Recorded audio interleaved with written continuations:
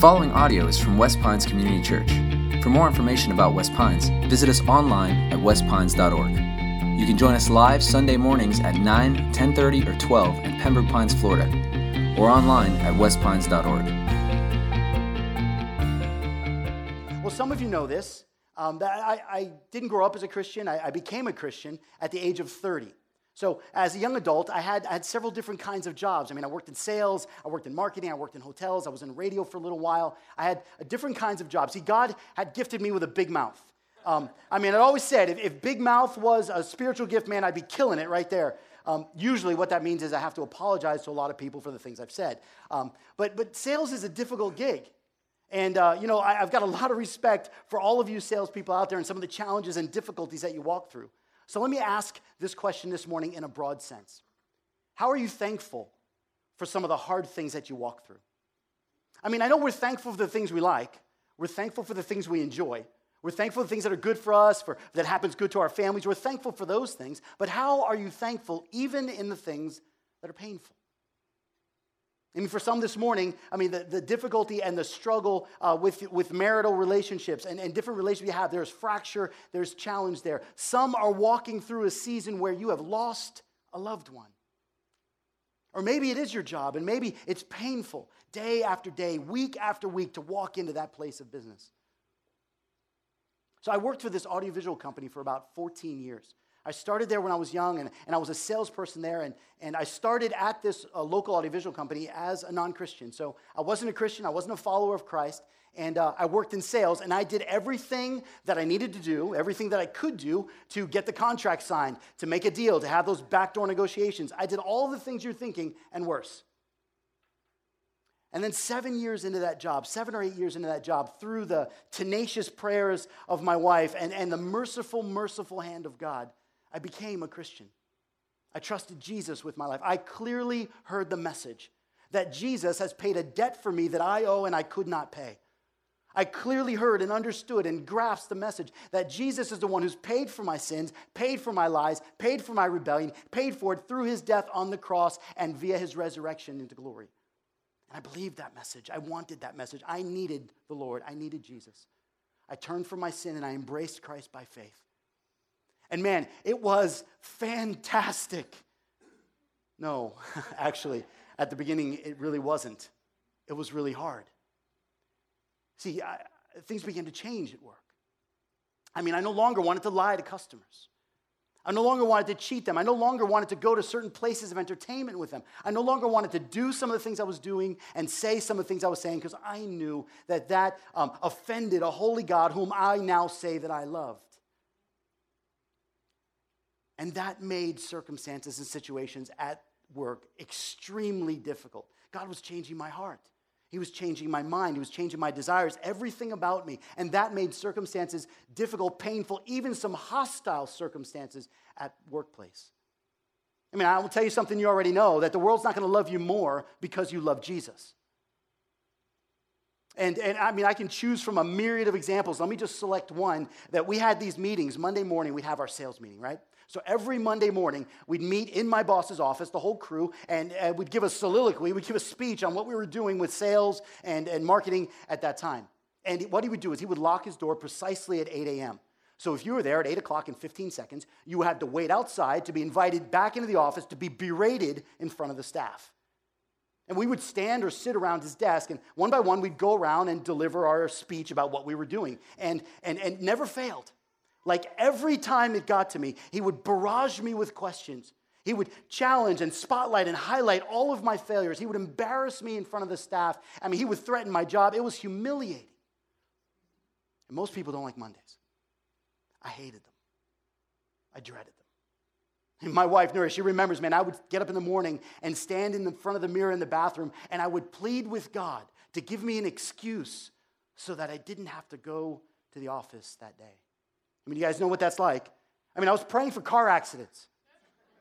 That was the hard thing I was walking through, and we all walk through hard seasons. What's the hard thing you're walking through? Because it's in that space, it's in that very plot of real estate that God says you can rejoice, you can pray, and you can give thanks right there. Now, some of you are walking through some, and you've been through some things that are far, far, far more painful than a work situation or a work environment. How can we give thanks there? Like, how can we rejoice in that?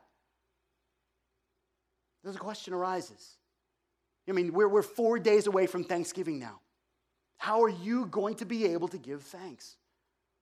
How can we be thankful even in the painful? How do we do that? The Apostle Paul is writing to the church at Thessalonica. And he writes this letter to them. Now, we've been talking about Paul for several weeks now, so let me just give you some context and some background just to refresh your memories. Paul, the greatest Christian missionary to ever grace this planet, I mean, he goes from town to town, right, and city to city, delivering the message of the gospel, delivering the message of Jesus, that Jesus, the very Son of God who lived for you, who died for your sins on the cross, who stood in your place, has now ascended to heaven and will be coming back for his church. He delivers that message to every city over and over, and only one of two things happened. It was either revival or rebellion. They either threw a party or they threw stones at him. That was the result of Paul's visits. So he goes to Thessalonica, sets up the church there. This may have been one of the first cities that he evangelized, and then he left. And what he did was he sent back to them his protege, if you will, his son in the faith, his understudy Timothy. Sends Timothy back to the church to check on how this young church is doing. Timothy comes back and reports to Paul, hey man, these guys, they're full of questions, and they've got some challenges too. So Paul goes ahead and what amounts to writes 2 letters to the church at Thessalonica, Thessalonians 1 and 2. And in those letters, he's instructing and he's encouraging. In the first letter that we're going to be in just a moment, he writes to explain the gospel to them further, to expose them more to that, to help them understand the gospel that they held on to, that they believed. He reiterates the gospel to them.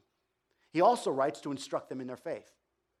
He also writes to help them apply the spiritual truths that they've learned and that he's taught them.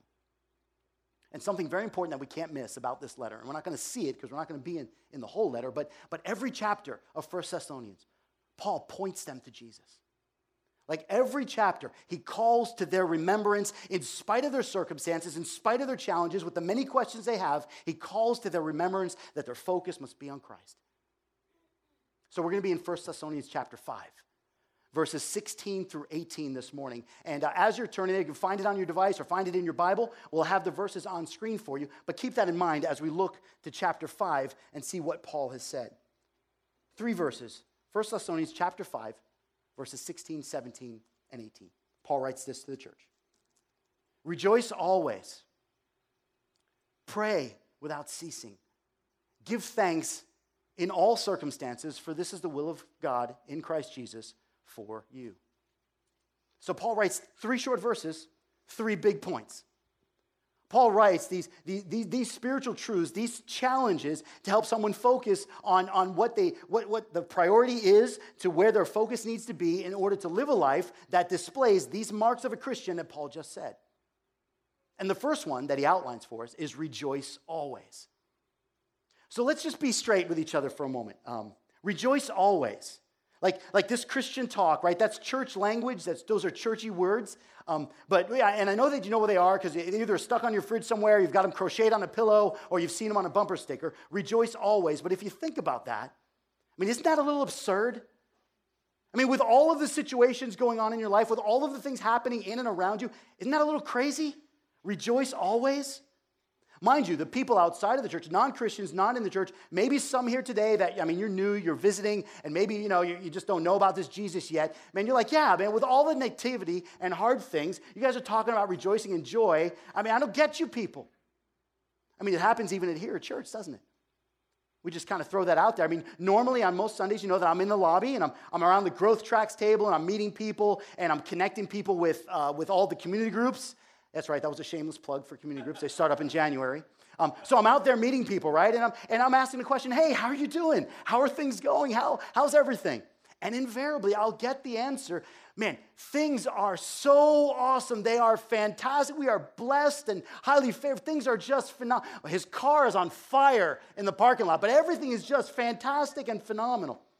I mean, do we really even understand? Rejoice always?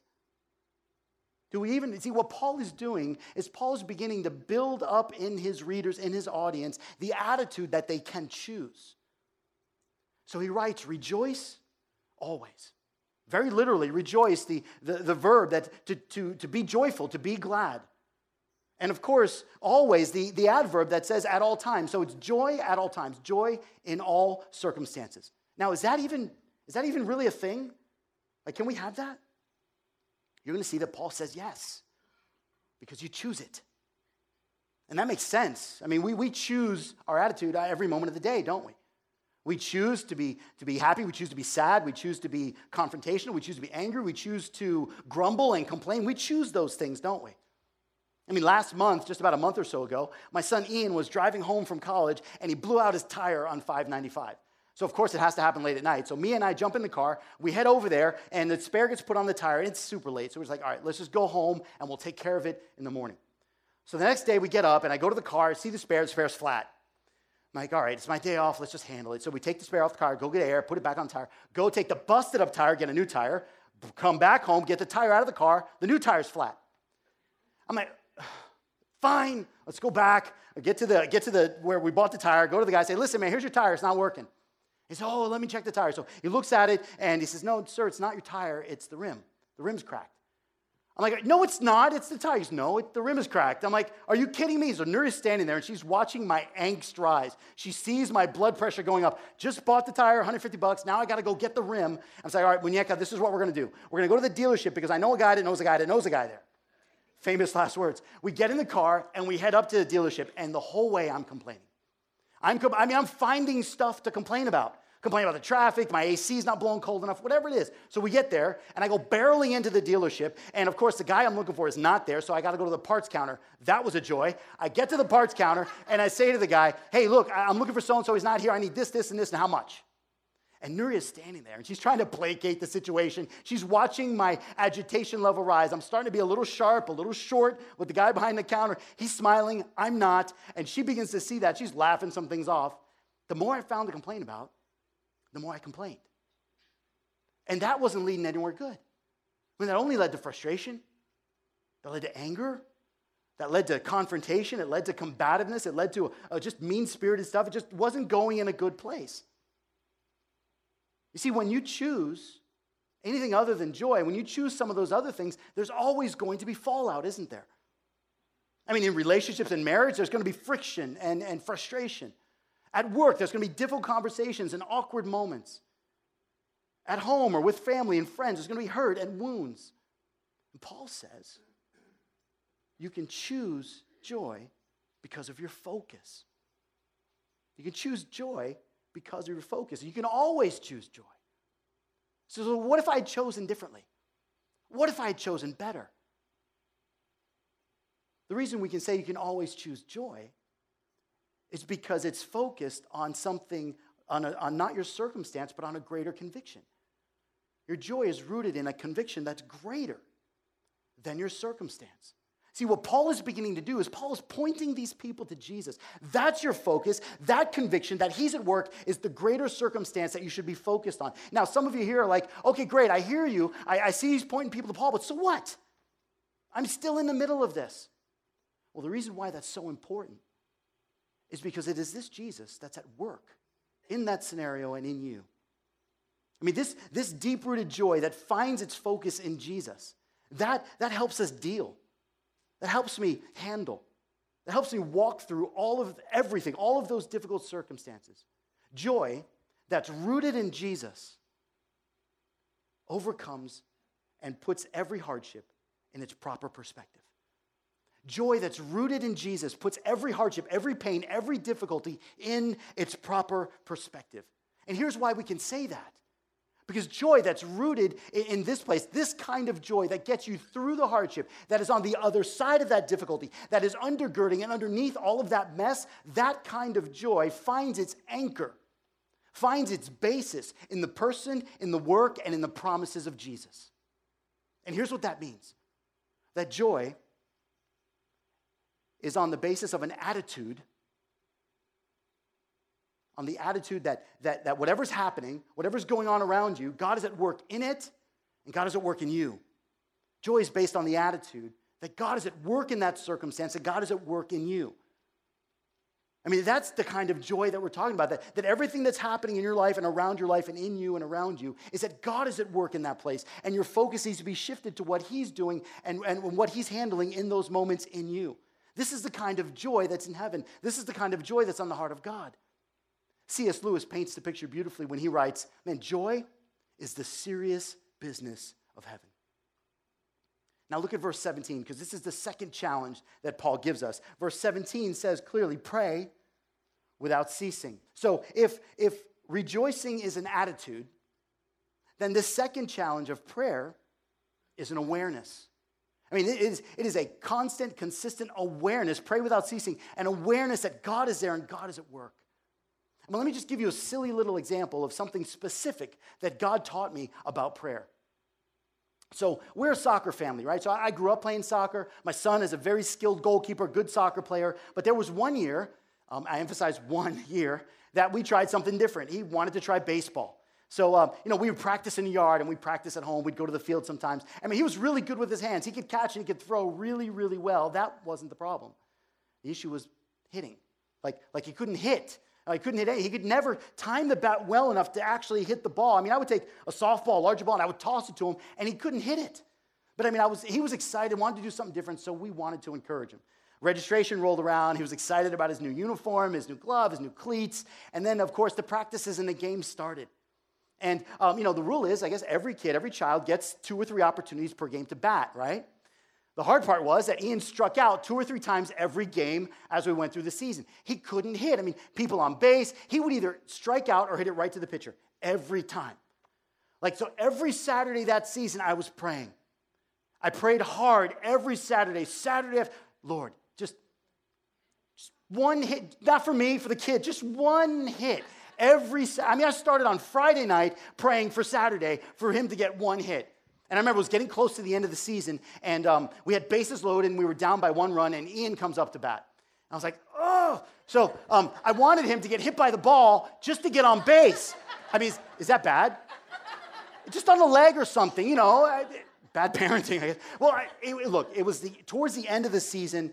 He's like 0 for 85 now, and we're at the last game, last Saturday of the season, and Ian comes up to bat, and look, we encouraged him like we always did. All righty, come on, buddy, dig in, keep your eye on the ball. Just 1 hit, just 1 hit. So I put my head down. I saw the pitcher getting set up, and I saw Ian get set up to bat. Now, because he swung at every first pitch all the time, I said, oh boy. So I put my head down, and then I heard it. I heard the crack of the bat. I looked up, and the ball shot through the infield. Man, I jumped out of my seat. I leaped onto the fence. Ian spun around and turned to me. Everybody spun around and turned and looked at me. And I said, Ian, run to first base. So my 8-year-old is now jumping up and down on first base. And honestly, look, I don't remember what happened after that. I don't particularly care what happened after that. I was keenly aware that God answered my prayer. I was keenly aware in that moment that God heard me, and he answered my prayer. Some of you hear that this morning. You're like, yeah, I get it. I pray. I get it. I prayed on Tuesday. I pray, and stuff happens, and I got problems, I got issues, and I pray. Okay, that's great, but I think Paul had a profoundly more significant meaning behind pray without ceasing, to be in constant and consistent awareness and dependence on God. It's this daily living with daily moments that are aware that God is there and God is at work. So if joy is rooted in the conviction that God is at work, prayer is rooted in the conviction that God is there. So in your life, when you come across difficult things and distracting things and discouraging things and depression or difficult circumstances, man, you hold that up to God in confidence, knowing that he's there, knowing that he's at work. When you celebrate something and you're rejoicing, you go to God with that and you hold that up to him in confidence, knowing that he's at work in that space. When you see evil or violence or sin in the world, man, you go to God with that. You turn that over to God in confidence, knowing that he can and he will do something about it. We all walk through these hard things. We all walk through these difficult things. And we go to God and we turn them over to him and show him, Father, this is the difficulty. This is the struggle that we're in. To pray without ceasing. Luther put it this way. Martin Luther said, when things get hard, the less I pray, he said, the harder it gets. The more I pray, the better it goes. See, what happens is your life now becomes a continual going to God. Isn't that prayer? Man, this is a biblical statement, man. This is a scriptural mindset because the scriptures call us to pray. The scriptures encourage us and call us to storm the throne room of heaven with our prayers. Come and pray. Hebrews chapter 4, verse 16 says, go with confidence. Come boldly before the throne of grace that you might receive grace and mercy in a time of need. Come confidently, come boldly and pray and bring that to the Lord. It's that kind of prayer. On these three encouragements, on these three challenges that we see Paul sharing with the church, Charles Spurgeon, the great 19th century preacher, wrote this about the unity of these three, about the harmony found in rejoicing and in praying and next in thanking. In these three things, Charles Spurgeon wrote this. Man, when joy and prayer get married, firstborn child is gratitude. When joy and prayer are married, their firstborn child is gratitude. And that's verse 18. Check it out. Verse 18, Paul writes, gratitude, give thanks in all circumstances. So if rejoicing is an attitude and prayer is an awareness, giving thanks then is an action. So this is not just a word we use, not just a day we pull out of the calendar in November to celebrate. I mean, this giving of thanks, this thanksgiving should mark the life of every Christian. It should mark the life of every believer, that this thankfulness should be a result of a thankful heart. Our actions should be thankful. Our words should be thankful. Our lives should exude this thankfulness because we are choosing to be grateful. That should be a hallmark of a Christian's life, to be thankful. So let's play this game again. Let me ask you this question. What are often the things we're thankful for? I mean, typically, you and I are thankful for what? We're thankful for the things we like. We're thankful for the things we enjoy. We're thankful for the things that are good for our family. We're thankful for the things that bring us pleasure. We're thankful for those kinds of things. No one is thankful for the pain. No one is thankful for the ugly side of humanity. No one is thankful for the painful things like hurricanes and cancer. Nor should you be. Nor should we be. Let's take a closer look at what Paul said, because he didn't write, give thanks for all circumstances, did he? What does the text say? Give thanks in all circumstances. I mean, that's a vastly different kind of statement. Give thanks in all circumstances, not for all circumstances, but in all circumstances. Thankfulness can mark your life because it's not based on what's happening around you. It's not based on your situation or circumstances. It's dependent on your focus. Like joy, choosing to rejoice, choosing joy is dependent on your focus. Giving thanks, being thankful is not relative to your current situation, but focused on where you give focus. It's dependent on your focus. And Paul, the apostle, I mean, he starts off this letter. Paul, the New Testament poster boy for suffering, starts this letter by writing, hey, you know that we suffered and we were beaten and mistreated in Philippi for sharing the message of Jesus. He starts the letter that way, for sharing the gospel. They suffered. He writes another letter back to the church at Philippi, and he says, brothers, you know these things that happened to me. He writes the letter to Philippi from a filthy prison cell.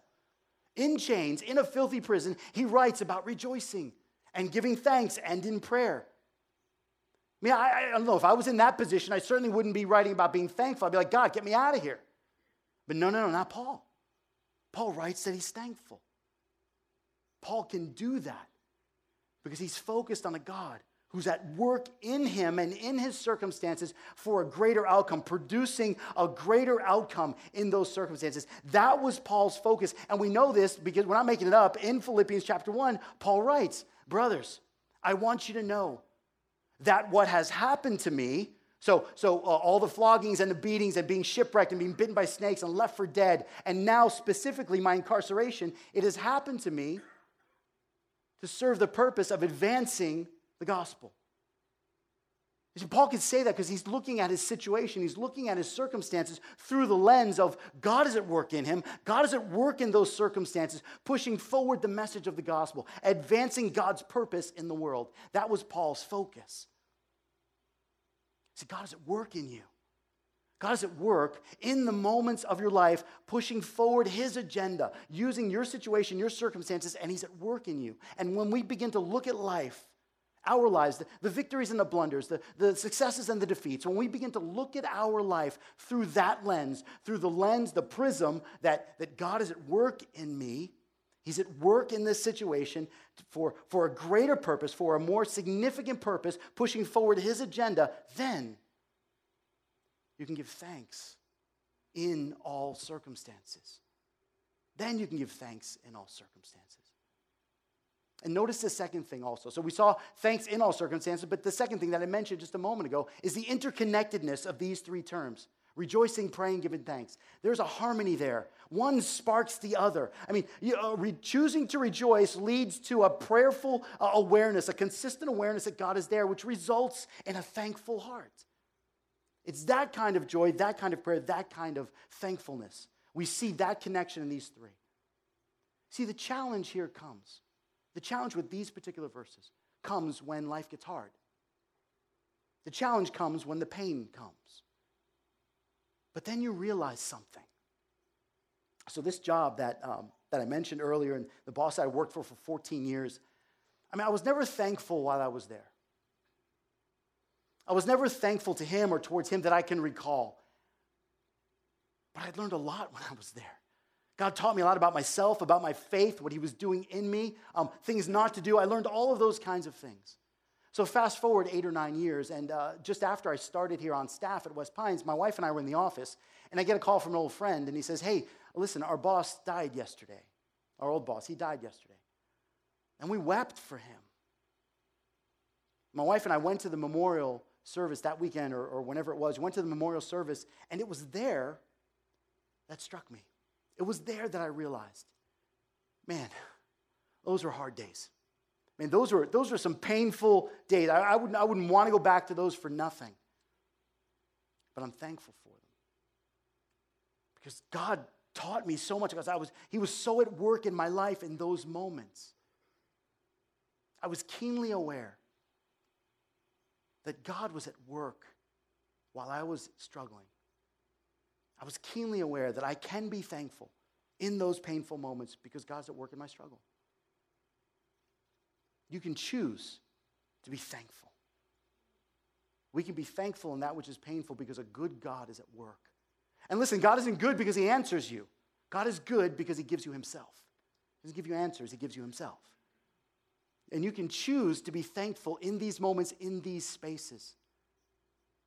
You can choose these things. As the difficulties arise, as they're encircled, you can choose to be thankful. So what that looks is, husbands, maybe you need to look at your difficult marriages as God is, through the lens that God is at work in you because he loves you to show you how you are to love your wives better.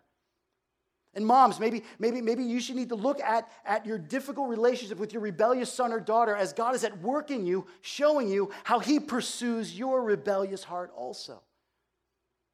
You can be thankful in those moments.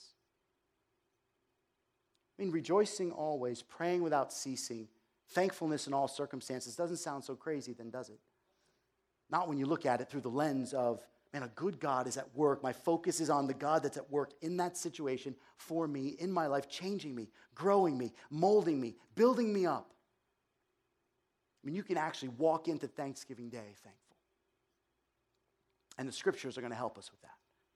So I'm going to ask everybody to turn to Psalm 100. Just a few books to the left. It's actually the middle of your Bible, Psalm 100.